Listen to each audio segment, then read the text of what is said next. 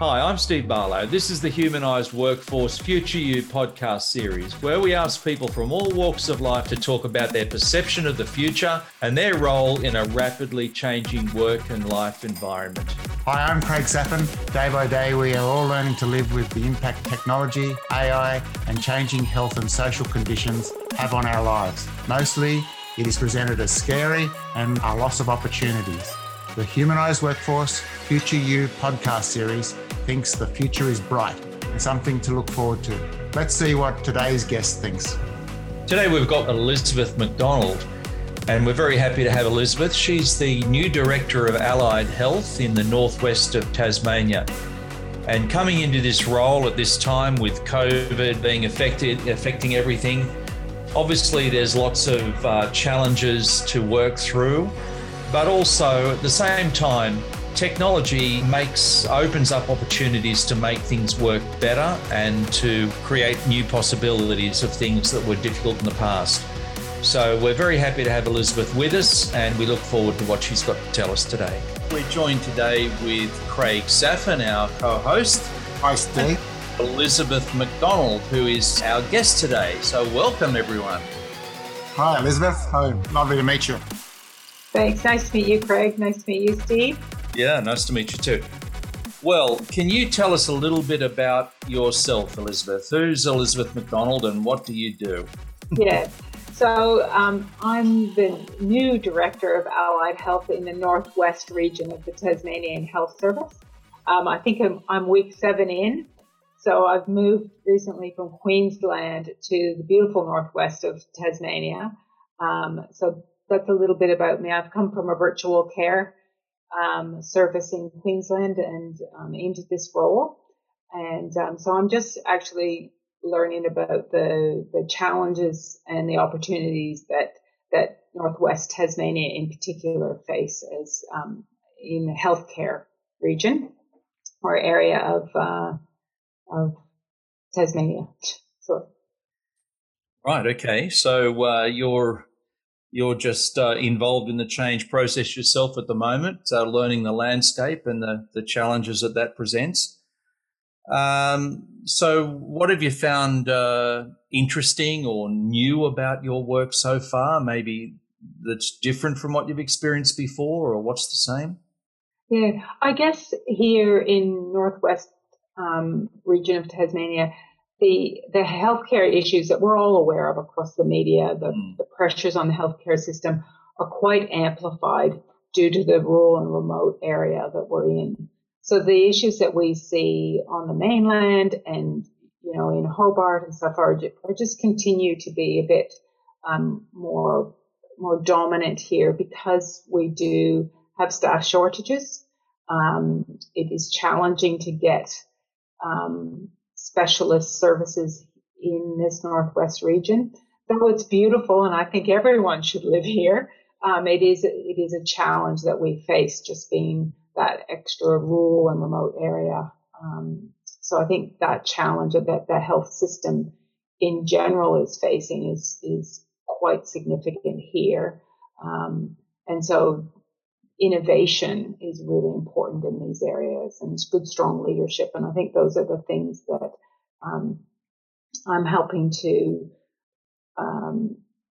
sort of change the way sometimes we do some of the healthcare in these areas. So I guess that's my mission. Yeah, so the pandemic has brought a lot of these things on, hasn't it? People working remotely and having to do remote services. What are some of the tangible things that have changed in allied health in the area that you're working? I guess the more openness to telehealth. And we talk about telehealth has a range of a variety of services under sort of the banner that's become telehealth. So there's that, just using a phone call instead of an appointment. Then there's video conferencing style session where as a physiotherapist can see the patient and actually guide that work if there's a safe spot in their home to do that, or if they're in a community clinic. I think, and then there's multiple services from there, but I think it's opened up the idea that maybe we don't have to have the patient right in front of us all of the time. And I think during COVID, we were forced to do things differently. Now we can think about doing things differently to take the pressures off the system. So I think it's opened up health, which is a very conservative environment. Yeah, sure. And we're used to seeing people face to face. And you know, it makes sense to us to see people face to face because we're dealing with their medical and their physical and mental health. And why wouldn't you see them face to face? And I think we've been talking in health for a long time about telehealth services due to the remote nature of Australia. You know, we have lots and lots of rural and remote areas. So I think we've always been there, but there's always been a reluctance because we could see people face to face and we just have them fly into a specialist or a patient taking a 2-hour car drive to an appointment, and we just did it, and our patients just did it. Then COVID came and we couldn't just do that. And I think then we had to use that technology that was already available. And I think then it realized, oh, this actually works. Or for this type of patient, it works. We still need to see this type of patient face to face, but actually it works and it works for the patient. So the patients actually really like being seen at home. This is a really positive thing to come out of the pandemic, the forced change, right? So a lot of there's a lot of remote areas in Australia have those 2-hour car drives each way to get to medical appointments, isn't there? So yes. So what do you think the skill set is that's required now of allied health people that wasn't or allied health professionals, that wasn't required necessarily before these changes happened? I think a flexible mindset that, you know, what you believe is the ideal way to see somebody may be changing, and that your skill set does need to adapt. So you have to have that flexibility and the agility to change. I think that's really important across all medical fields. And I think it is learning. Some people do need to learn the technology, and it's not difficult technology, but it might be outside of our mature age workforce need to be able to sort of say, okay, I actually can embrace this and use the technology and us providing the support that they need. So I think that's those are the basic skills that they do need. But I think it's really, really important for people in the workforce now to have that ability to be flexible and adaptable to the changing environment. Can you train that? Yeah, good question. I think to a certain extent you can. And I think one of if you want to say the beauty of COVID is it forced people because their option, you had to do it. We didn't go through a change process. There was no change process. No. And you know, so I'm a strong believer in actually if you get your change process right, you actually get good outcomes and implementation. But this one, we didn't do a change process. And I think we brought a lot of people along that probably wouldn't have been very resistant to a change process because they weren't forced maybe to change. So there are pros and cons to that methodology, I think, that we brought people along that wouldn't, and now they're quite open to the options that maybe they wouldn't have been in the past. But to answer, I think there's a portion of it that can be learned. And then there's a portion that is part of your personality or your, you know, what you like and enjoy and work. So I guess as someone who works in the field of helping people to learn how to become more agile, which is what I do, I would definitely say yes, it can be learnt. But I guess the question is, you know, in the workforce, in the kind of the busyness of everyone's life, is there time to learn it? Is there a willingness to make space to learn it? And is there some kind of a provision made for people to be able to learn it? Yeah, and I would say that's where the challenge is. And I come from, I have a a health coaching background as well. And I think it's sometimes the way we approach, we tell people what to do, or we tell them, we don't say, how would you like to change? Like, this change is coming. How would you see yourself changing? What do you need from us to help you get there? So we tend to not do that overly well. We tend to say, this is the change coming. This is how we'll help you. Instead of reversing that concept of saying, this change is coming. What do you need from us to help you get there? And actually teaching them where they're at, because they may have really great tech skills, but actually believe that the patient needs to be seen face to face. That's the way I've always done it. So they don't need the tech skills, but we may be teaching tech skills when they actually just need more support around their underlying belief that a patient needs to be seen face to face. And how do we help them say, okay, well, how do we get you there? Do you want to see and speak to other practitioners who've done this? Do you want to, like, well, how do you learn best? How can we help you? And I think that's where that time and space to teach somebody how to be agile and change and stuff is a challenge in healthcare, because of the fast pace, because of the need to change, because we tend to tell people this is the direction we're going.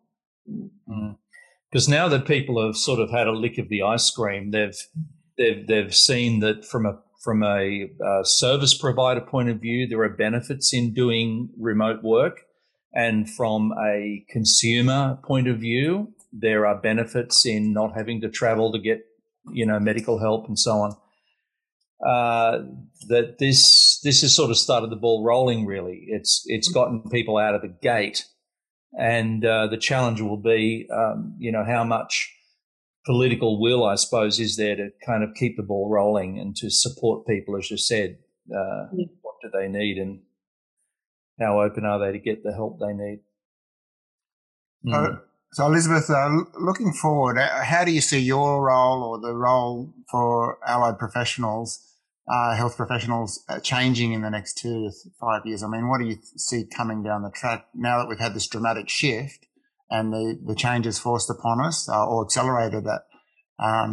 What do you see coming next as far as changes in allied? I think it's actually it's enabled us to have the conversation around how we do the work, because in Northwest region we take King Island, Queenstown, so you far west coast. It's a 2-hour drive to Queenstown, but it's a hard 2-hour drive. So it's mountainous, it's a beautiful drive, but it's hard. King Island is an airplane. So yeah, you cannot get there by ferry. There's no other option. So it's a flight. So I have, for example, physiotherapists going out once a month, I think, approximately, to do service out there and then fly back. So they're limited by the flights, the time out there, the limited service, so that those people don't get the physiotherapy that they need in the time that they need it. So, but if we had a model where we could do telehealth and virtual service to the facility with an allied health assistant on the ground, hired locally, we could do that work consistently for them to meet their patient needs. So that's an example of where I see the future going, is that we won't necessarily need to take the flight every time.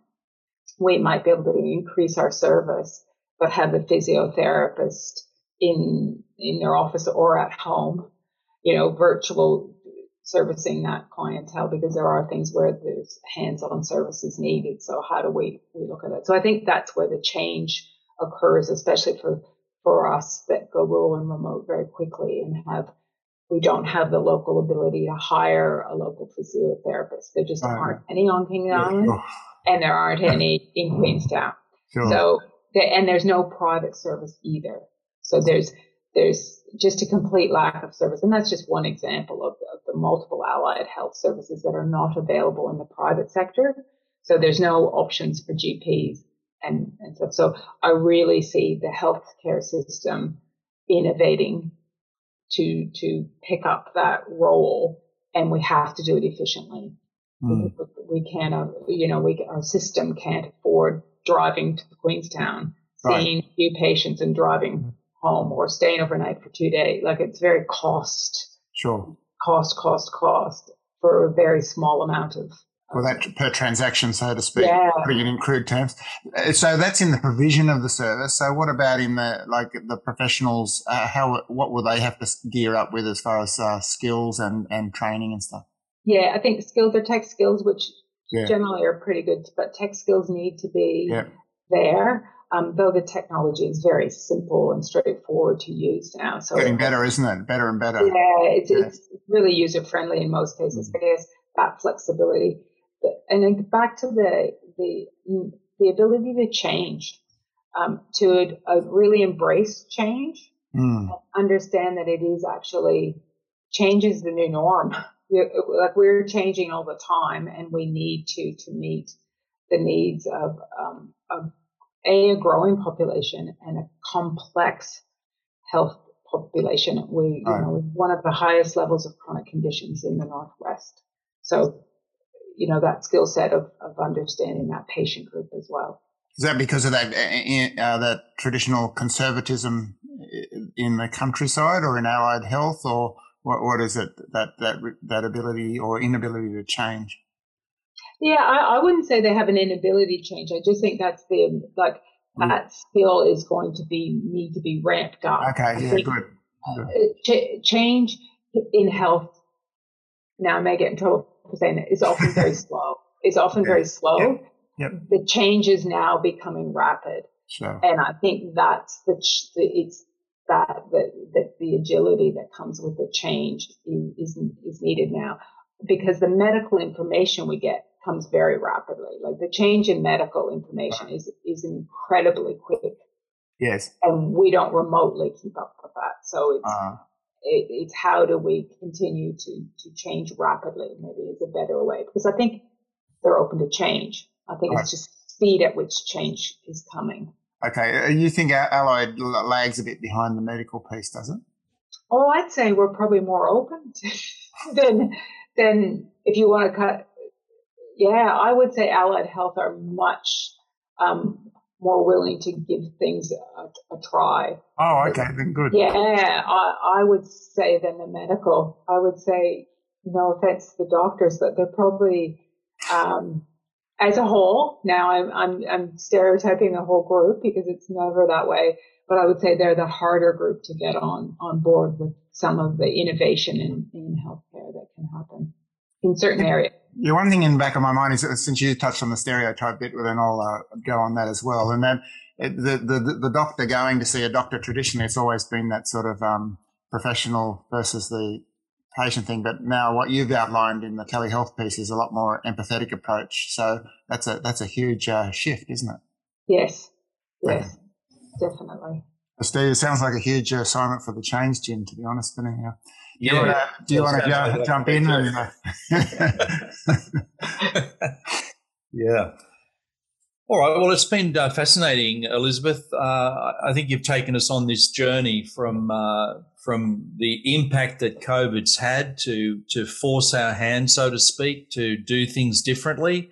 We've just had to do it that way. We didn't really have any choice. And then into being more thoughtful about it, and what are the implications of it moving forward, and how can we leverage what we've learnt to a better effect in the future, so that we can reach people in more remote communities. We can provide a service to people that's more convenient for them, that has better outcomes for everybody. And part of that is being willing to change, being open to change, and being good at change, just being flexible in the way we think and the way we act. Not just, I suppose, from the provider point of view, but also from the consumer, from the patient point of view. They need to get on board with it as well, and recognise that some of the old ways may not be the best ways. Yeah. And so these have been very interesting insights, and I think very important for looking at the whole of the workplace going forward. We need that ability to adapt and to grow with the changes that come our way.